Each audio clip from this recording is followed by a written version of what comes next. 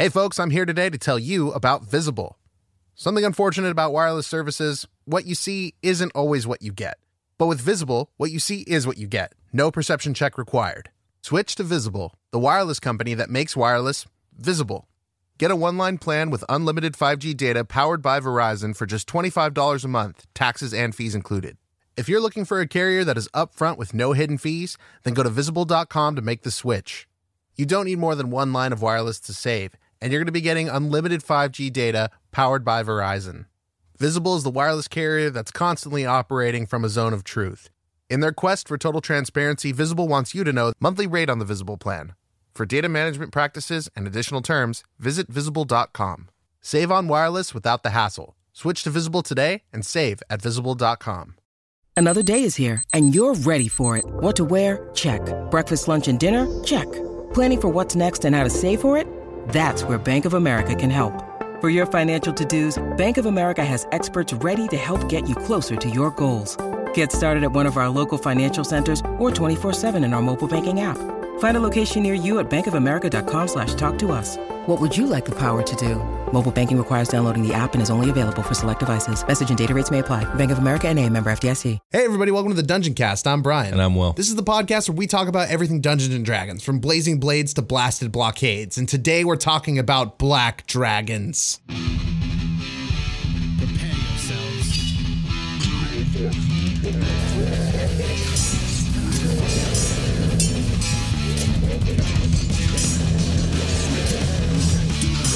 I cast fireball.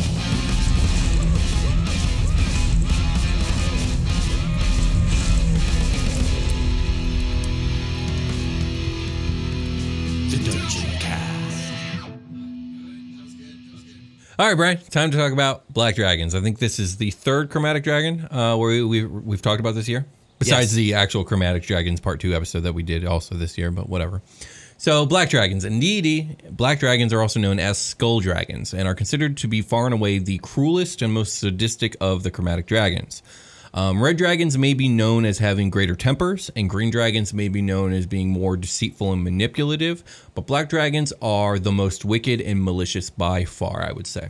So that what they lack in their physical prowess, they make up for in their straight up displeasantness. Yeah, exactly. Unpleasantness. Causing... What, did I say a thing? Yeah, you said a thing. Okay. Causing pain brings them joy.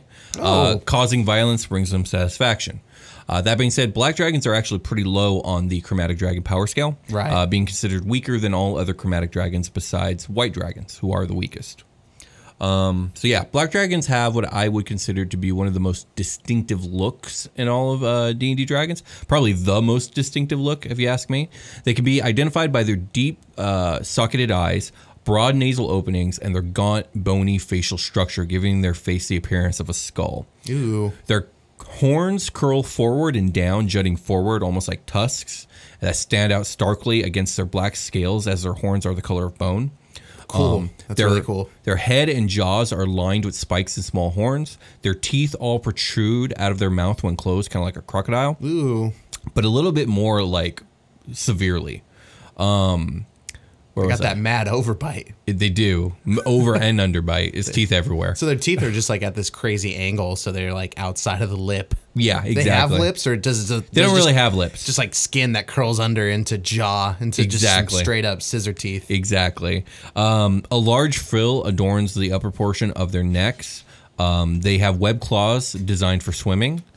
As they age, the skin around their horns and cheekbones actually begins to deteriorate. Some say from like the acidic environment they live in, and the fact that they themselves are constantly producing acid. And this ends up leaving this only a thin hide stretched across bone on their face, accentuating the skull-like visage that they have. That's dope. Yeah. Acidic slime drools from their mouths, and they smell strongly of rot and foul water. They are what? That sucks. No. Well, they like it.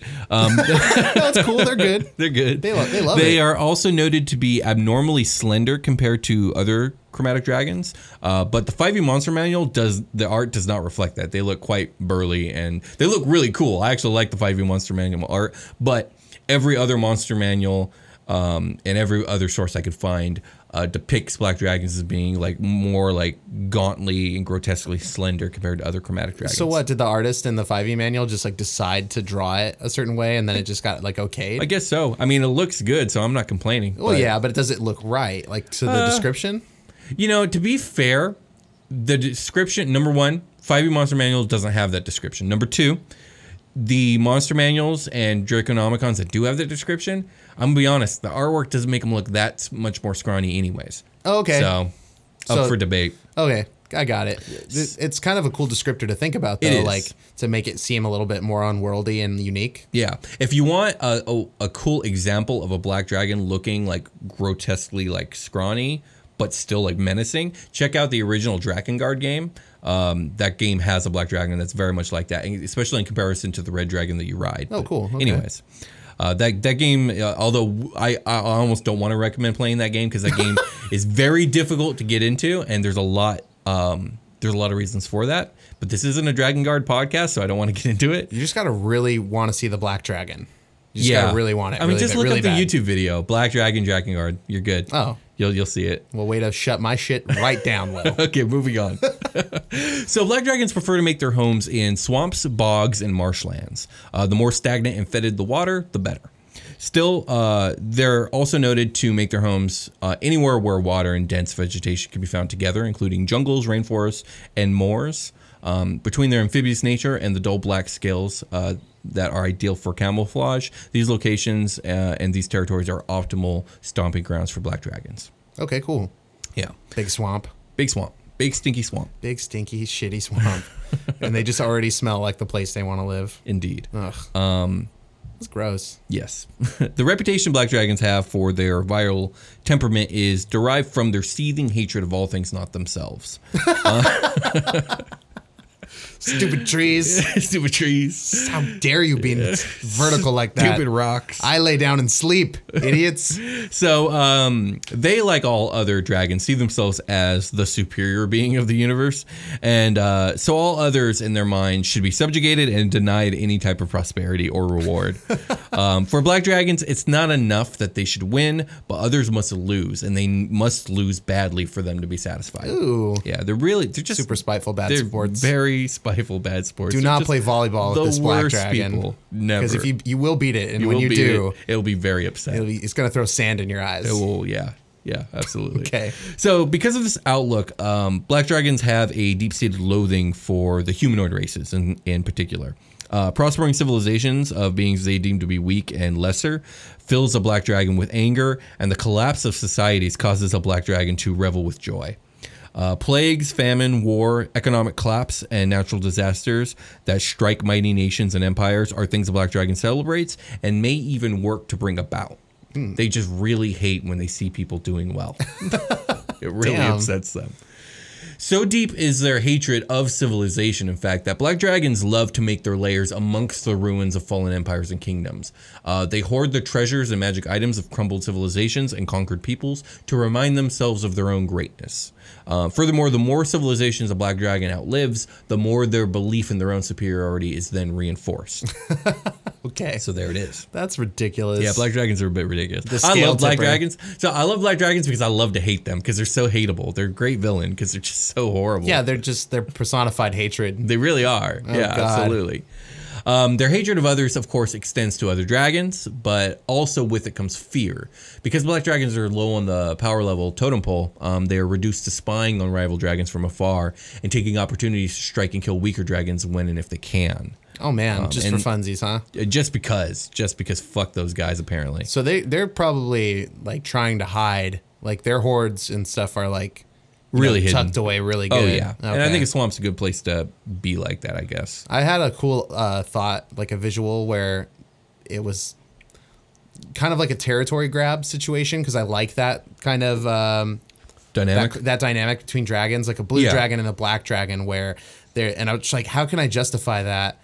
And like there are places where the ocean like just gets a little bit of water into like a place just that look doesn't at Louisiana. get like, Look at the Delta. Bam. Like, blue dragons and black dragons would definitely clash exactly there. yeah, there's just like stuff like this festering, like pool of salt water and stuff that's like all stagnant. And it's just Yeah. like in a crevasse somewhere. Just like climb down and like, Absolutely. I'm living under your nose, bro, and you don't even know. And you don't even know. Yeah, I That's- like that. That's pretty cool. That's chill. Yeah. So the locations of choice could bring them into contact with green dragons actually more often than blue dragons, like we were just saying. Mostly like in the jungly area, or like if it's like a wet forest or rainforest where green dragons like to hang out. Right. Okay. If the power disparity between the two is great enough, the black dragon will either flee from the green dragon if it's like the older one, or slay the green dragon if it's the younger one. Okay.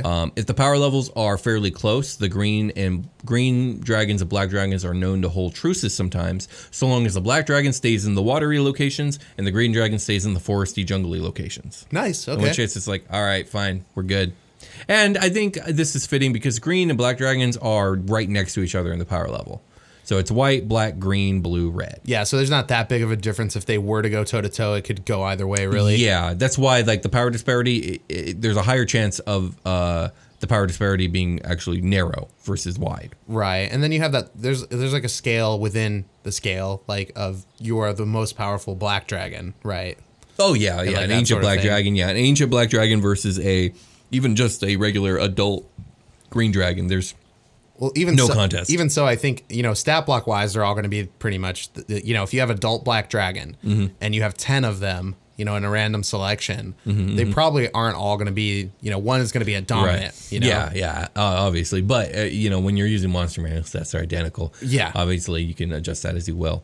But yeah, like if it's an adult green and an adult black power, I mean, they're one challenge rating away from each other. There's probably going to be a truce. For sure. Okay.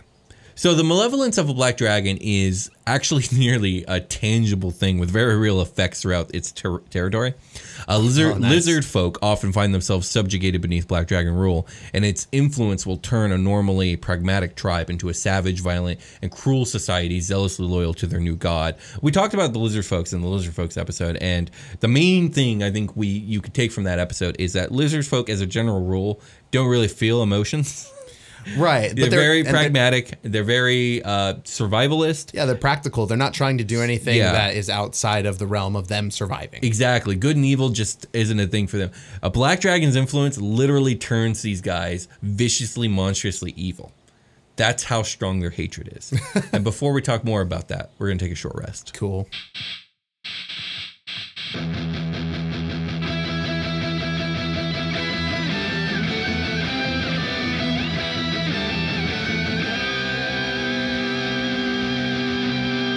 Selling a little or a lot? Shopify helps you do your thing, however you cha-ching. Shopify is the global commerce platform that helps you sell at every stage of your business. From the launch your online shop stage to the first real-life store stage, all the way to did we just hit 1 million orders stage? Shopify is there to help you grow. Whether you're selling scented soap or offering outdoor outfits, Shopify helps you sell everywhere. From their all-in-one e-commerce platform to their in-person POS system, wherever and whatever you're selling, Shopify's got you covered. Shopify helps you turn browsers into buyers with the internet's best converting checkout, 15% better on average compared to other leading commerce platforms. And sell more with less effort thanks to Shopify Magic, your AI-powered all-star. Shopify is great. They're taking businesses of all sizes, cradling them in their arms, to help them grow by giving them the tools they need. Shopify powers 10% of all e-commerce in the U.S., and Shopify's the global force behind Allbirds, Rothy's, and Brooklinen, and millions of other entrepreneurs of every size across 175 countries. Plus, Shopify's award-winning 24/7 help is there to support your success at every step of the way. Because businesses that grow with Shopify. Sign up for a $1 per month trial period at shopify.com/dungeoncast, all lowercase. Go to shopify.com/dungeoncast now to grow your business no matter what stage you're in. Shopify.com/dungeoncast. Hey there, this is Justin Bartha. I made a funny new podcast, King of the Egg Cream. It has the greatest cast in the history of podcasts with actors like Louis Black, I'm torn by my feelings for two women. Bobby Cannavale, You can eat it, or if someone hits you, you can put it on your cut. Melanie Linsky, I wonder what these marvelous things are that look just like boiled chicken feet. Jason Ritter, I can break things and pick locks and kill people. Michael Stuhlbarg, The whole point is to inspire people that they should make themselves better. Ari Grainer, No, don't whet its appetite. What are you, an idiot? me, Justin Bartha, That's not just any egg cream, that's a Lemke's special. and all narrated by the hilarious Richard Kind. This is the story of Harry Dalowitz and how he rose from nothing to become New York's King of the Egg Cream.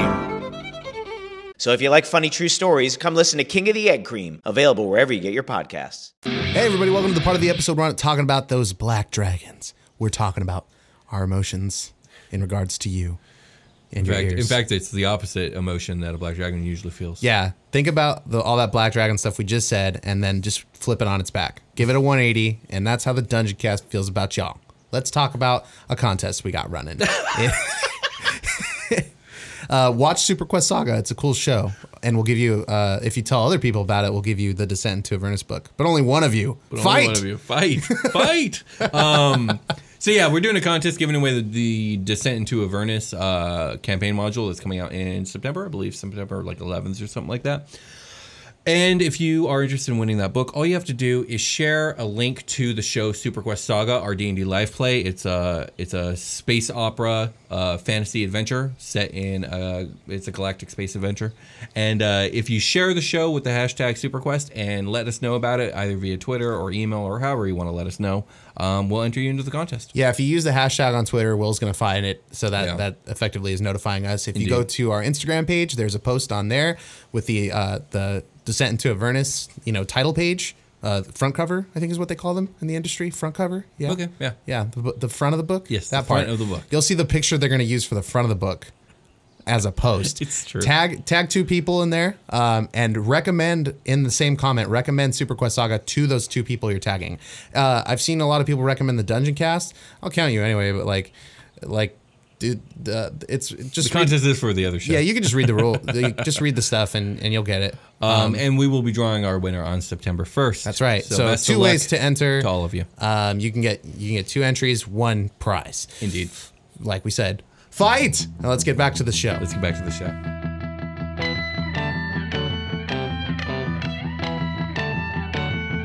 We're back. We've returned. Here we are. And we're talking about Black Dragons. We've returned. You're looking for us. Yes, you I found know who us. else you'd be looking for, quite frankly. Good job. So black dragons, we were just talking about their evil hatred effect on their terrain and their territory and the people who live there. And we talked about how it turns the lizard folk into savage monsters. Black dragons have the same effect on kobolds. Furthermore, the presence of a black dragon can actually cause the spontaneous generation of evil shambling mounds that patrol black dragon's territory. That is so cool. It is really cool. I love the shambling mound. Yeah, shambling mound's a fun monster. And these specific ones are evil, and they specifically hunt any good creatures foolish enough to enter the swamp. You know what else? What other monsters are cool? Are the awakened tree, awakened bush? That'd be cool if those popped up also. I'm sure you'll work that in. And who knows? That might be part of the regional fix I haven't read yet. So you watched Adventure Time, right? Oh yeah, I watched all 10 seasons. Do you remember where he has to cross that nasty river to do this mission, and there's a little bush there that's talking shit to him? Man, he's like, "Hello, dummy remember. police." No, I don't remember. He picks the bush up, he tears it out of the ground, slaps the water out of the way to run across the river. I do remember. Yeah, yes. And the bush is still alive, but it's just a twig. Yeah. I love picturing that specific creature, specific cartoon as my awakened shrubs, just stabbing people. That is an amazing image, and that's an amazing show. But back to black dragons. Yeah. So while a red dragon revels in being worshipped and praised, red dragon's all about ego and pride. Blue dragons tend to revel in commanding others and commanding respect, so they're all about kind of domination. Shooting lightning out of their faces. That too. Black dragons revel in causing fear and also pain, but fear. Specifically fear. Specifically fear. They play with their prey with cruel torture. They force them to beg for mercy. They give them the illusion of hope of respite or escape before crushing them. When in battle, a black dragon strikes quickly at the weakest targets first in as a violent a manner as they can manage, and in order to send hopeless terror through the remaining foes and bolster the black dragon's ego. Whenever possible, a black dragon does this from an ambush for optimal effect. Okay. They strike from the darkness. Nice. In contrast, sneaky dragons. Right. In contrast to this, black dragons are known as the most cowardly of dragons. Okay. They are quick to retreat if surprised or if the foe proves to be overly resilient. And one that finds itself near defeat will stop at almost nothing in order to save its own skin. So that's super unique to the like embodiment of all the other chromatic dragons we were talking about. Like these red dragons will go toe to toe. They will fight to the death to defend like their ego and pride, their territories. Red dragons and blue dragons have a lot of pride, a lot of ego, right? And they're generally fearless. Part of that comes from the fact that they're at the top of the fuck food chain, right? But the other part is that's just their personality. I mean, they're at the top of the food chain for like a reason, like it's naturally like that because of their personalities. So now I know it sounds like we're picking on black dragons because they're super cowardly, but let's be real though, green dragons are super cowardly too, and white dragons aren't much better. Like, but that's like a defensive tactic that you use for survival that makes you dangerous. Is to retreat. So. Absolutely, and that's what black dragons do. So as one would imagine, black dragons don't care much for one another either. They are strictly solitary creatures as a rule. When it comes to procreation, female black dragons will take the lead. They choose a mate primarily on the size of the male dragon's horde. Usually the male is a younger dragon in these cases and doesn't really get a choice in the matter. If two females end up choosing the same male at the same time, they will fight for him, and the male is forced to bear witness and gaze with admiration upon their future mate's victory. Nice. Sweet. So black dragons also don't make for good parents. No way. Yeah, I know, right? Do they hate their kids? Kinda. Sounds right. They rely on hiding their eggs rather than guarding them themselves. They will only protect their progeny so long as their own lives are not in danger. Once dragon wormlings are old enough, the parent will recommend that they leave the territory immediately before they decide to eat them. The dragon wormling polymorphed and gone bard, and he just like is an emo band lead singer. My mom threatened to eat me, I guess. Yeah, and I hate her. Okay, cool. Okay. So when an ancient black dragon dies, it causes an environmental diffusion that results in an area of abnormally high humidity and foul soil. Few plants will grow in this area, and those that do are poisonous. Water that gathers in these areas becomes highly acidic and undrinkable. Dang. Do people like accidentally drink it? I'm probably sure. not. It's Like not a good adventurer. Good adventurers smell their water, right? True. Okay. Yeah. Good adventurers use the spell Purify Water. So. And they also use the D20 to suss out bad, stinky water. This is true. Roll that nature check, girl. Also, I'm pretty sure that this water would be obviously disgusting. So yeah, it's got like chunks of black in it. So any questions about black dragons before we get into the regional effects and then layer effects and then this ancient black dragon stat block? Well, you actually ran a campaign for us. It was my first campaign where you used the black dragon. I did, although you guys never saw him. Well, we didn't make it. We went on to bigger and better things. Yeah, but I had him. He was basically going to be the big bad until it was going to be like a Final Fantasy situation where it's like, this is your big bad, and then you get to him, it's like, oh no, there's actually a bigger bad behind this guy. So my question is, did you do any like homebrew to that dragon? Like he was very homebrewed because he was beyond an ancient dragon. Like he was a legend amongst ancient dragons, so he had like higher status and power than like even ancient dragons of other colors. Okay, sure. Although he was like, there's other dragons that were like bigger, badder than he was. In that world that I was running, the idea was that dragons hadn't been seen in the world for like 3,000 years. Sure. They'd been banished to the outer planes along with a lot of other powerful entities because of like a thing that had gone down that had almost an undone existence, which I'm not going to get into because it's all homebrew, so it doesn't matter. But yeah, Tartarchus, we named him. Actually named him after a character. Comes up a lot on the show. So just we whisper Tartarchus sometimes. Yeah, that's from our original campaign. For anyone who's wondering, we're on episode 144. We might as well reveal it now. Like the joke has been like gone over everyone else's head for so long. Because how could you know? But yeah, that was you guys' first original bad. The name Tartarchus is actually a name taken from an old Edgar Rice Burroughs novel. Oh, cool. Which most people haven't read, called John Carter of Mars. It's a pretty...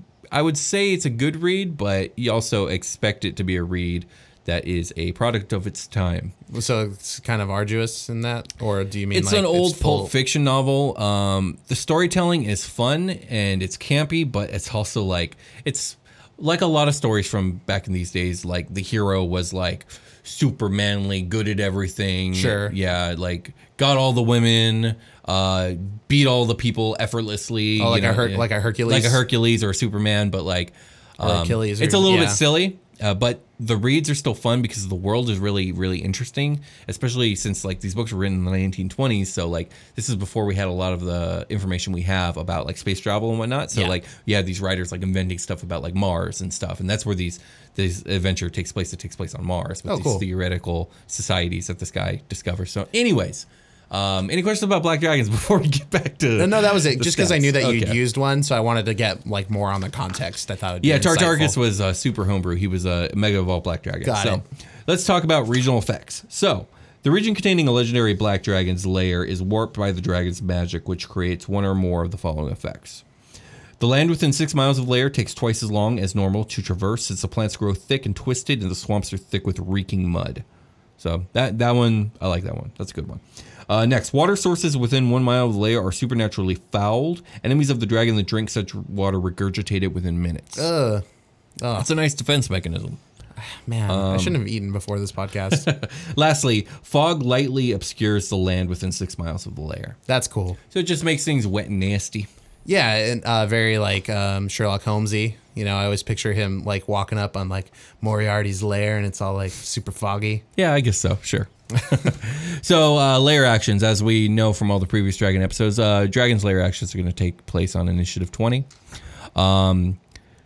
These are, you get 3 actions that you can choose from if you're the DM running this dragon. The first action that you can take, pools of water that the dragon can see within 120 feet of it surge outward in a grasping tide. Any creature on the ground within 20 feet of such a pool must succeed a DC 15 strength saving throw or be pulled up to 20 feet into the water and knocked prone. That's cool. That's a pretty cool one. The next one is a cloud of swarming insects fills a 20-foot radius sphere centered on a point the dragon chooses within 120 feet of it. The cloud spreads around corners and remains until the dragon dismisses it as an action. Uses this lair action again or dies. The cloud is lightly obscured. Any creature in the cloud when it appears must make a DC 15 Constitution saving throw or take 3d6 piercing damage on a failed save, half as much on a successful one. A creature that ends its turn in the cloud takes 3d6 piercing damage. A cloud of, it doesn't say what kind of bugs? It doesn't. It just says insects, and it's a 20-foot radius, so it's a pretty freaking big sphere. That's a way to just zone like a part of the cavern that you're in. And like no one can go in that zone. It's basically a wall, or if you do, you pay the price. It's Piranha Plant's side special. It's also have you seen Constantine, Will? I think I've asked you that before. Yes. Do you remember the cloud of insects that he gets? It's like a demon though. Yeah, I have. It's got like crabs in it and stuff. It does. That would be wild to see that. I think that would be like very fitting. Like sphere. in a swamp, it would be all kinds of bullshit. Especially if it's like a salt marsh near the ocean. Like I could see crabs and all kinds of bullshit in it. Can you imagine like he burps out like a big tar bubble of that size, and then just the tar like gets shaken off. Yeah. And it's just like a bunch of bugs. That's really cool. I like that idea. The final lair action that you can take, magical darkness spreads from a point the dragon chooses within 60 feet of it, filling a 15-foot radius sphere until the dragon dismisses it as an action, uses this lair action again, or dies. The darkness spreads around corners. Creature with dark vision can't see through the darkness, and non-magical light can't illuminate it. If any of the effects area overlaps with area of light created by a spell of second level or lower, the spell that created the light is dispelled. Oh, wow. That's pretty now cool. These are 2 zones that once you do them, like if you're good with where they are, you don't have to use your layer action on them ever again. You could just keep doing the tide grasping thing. Yeah. So it's like zone of insects over here, zone of darkness over here, the water is your enemy, and also I'm a fucking dragon. Yeah, and when you get through all that, I am the final boss. I am loving the synergy of these layer actions. Well, yeah, you can build your layer structure around those spheres of influence. And as you should, because that's what the Black Dragon would have done. We joke about dark vision a lot on the show. It's do. because everybody's got it. So it's how true. Terrifying must it be when you When can't you actually see anything at all? And What do you magical, do? you're casting magic, and it's like, where'd my magic go? Fuck, I can't see anything. And then Right. all of a sudden you hear buzzing.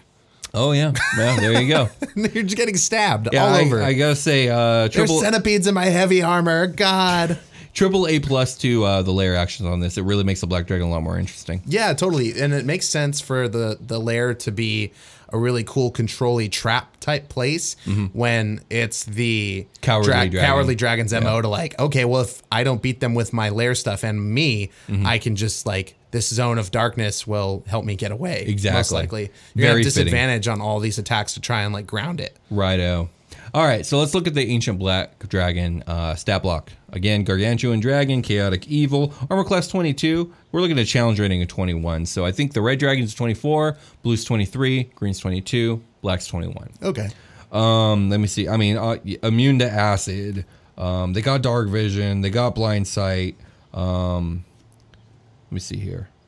Immune to acid. That's just like a throw in, huh? Like a giveaway. A chromatic is always immune to whatever their breath is. Yeah, I guess so. This is just like kind of. That's not a great immunity. Like not a lot of things do acid. I guess the wizard ain't acid splashing you. Yeah, that's basically what all my range of like what are good acid things to do. Oh, you know that Melf's acid arrow is another spell. Oh, good. I love Melf. You know that barbarian who got that great axe that does acid damage. All right. That would be actually pretty cool though. That would be pretty cool. Every time I hit you with this axe, its sentient mouth opens and it vomits on you. That's amazing. And your skin it bubbles a little. So to get into the ability scores, Strength 27, Dex 14, Constitution 25, Intelligence 16, Wisdom 15, Charisma 19. So all incredibly impressive, also all slightly worse than the dragons above them, as it should be. It's going to get all the things that normal ancient dragons get. It's going to get your legendary resistance, which is 3 times a day. You could just choose to succeed on a saving throw if you failed. They have the multi-attack. Their bite is a 2d10 plus 8. Their claws are 2d6 plus 8. Their tails are 2d8 plus 8. They have the Frightful Presence, which is basically each creature of the dragon's choice within 120 feet has to make a DC 19 Wisdom saving throw, not to be frightened for like a minute or something like that. Let's look at their breath. So Acid Breath. It recharges on a 5 or 6 d6 roll. The dragon expels acid in a 90-foot line that is 10 feet wide. Each creature in that line must make a DC 22 dexterity saving throw, taking 15 d8 acid damage on a failed save, half as much on a successful one. God damn, Dragon Breath is so powerful in this game. I love it. Ooh, you know what? Good application. Can you do that on yourself? Like, can you center yourself? Can a dragon like center itself as a target so it wouldn't take any damage? But like, if there are people like trying to climb the dragon, as is like want to do in fantasy, I would say absolutely yes. You that would be include yourself in the line. That would be super cool. You just like sprays it upward and makes a rain out of it, and it just like comes down like that. My friend is very creative. I like that idea. I want to get everybody off my back right now. Indeed, I like that.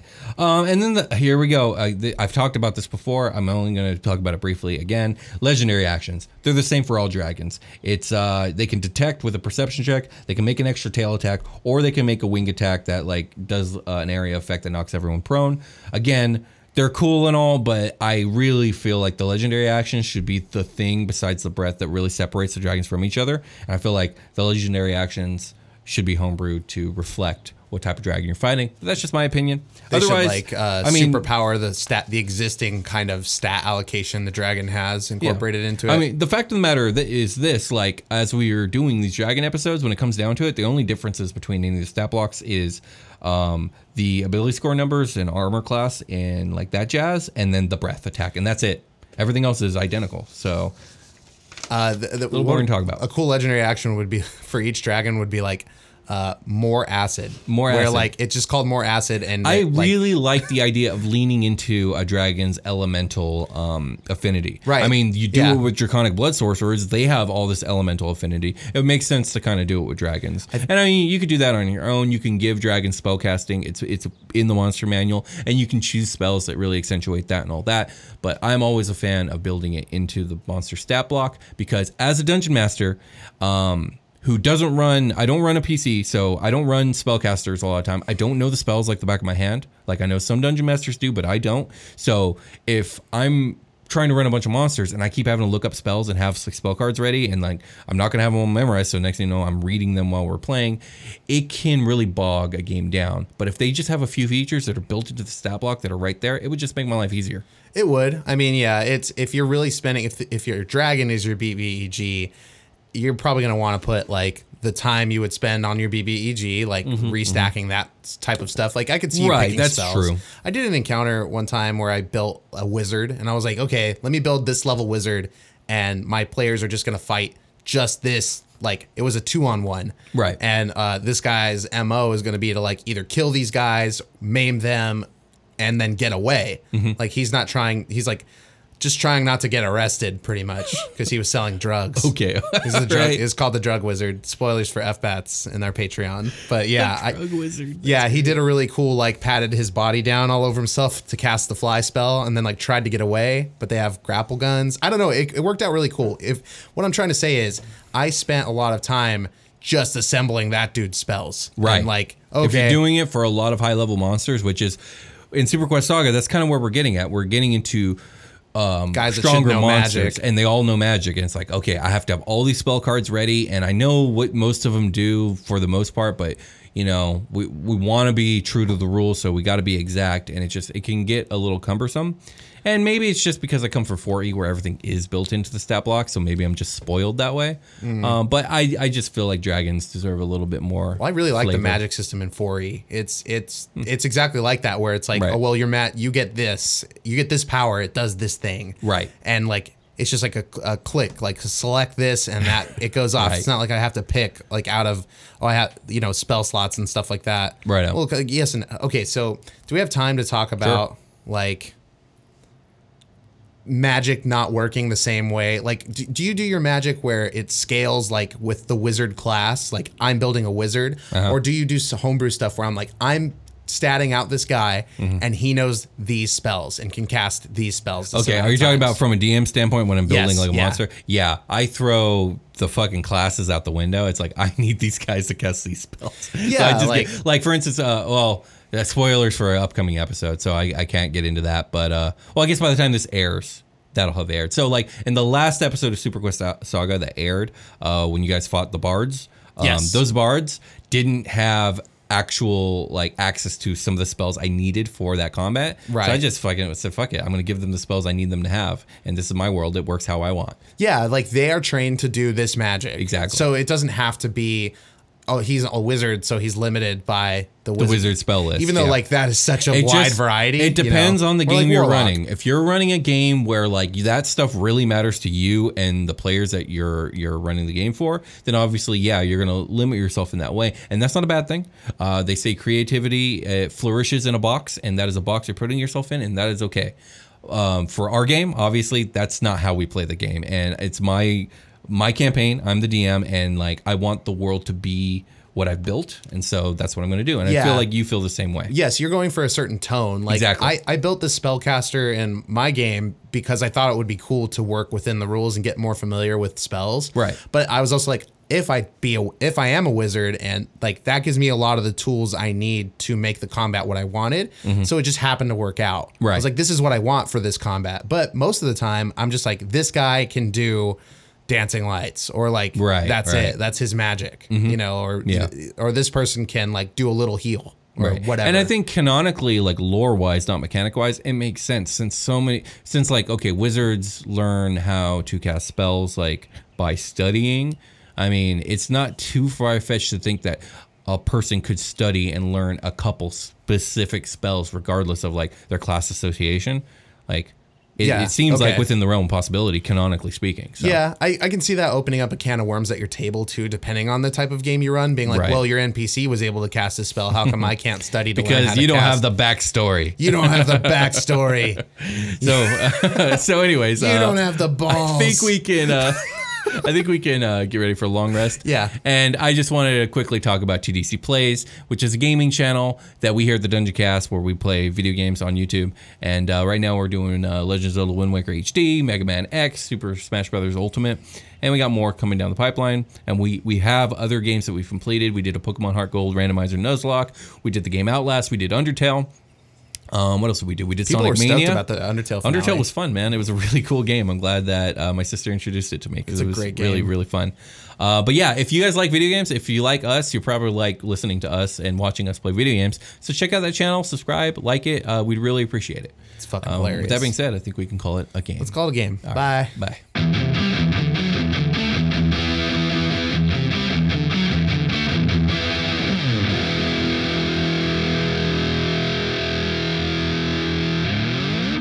The Dungeon Cast.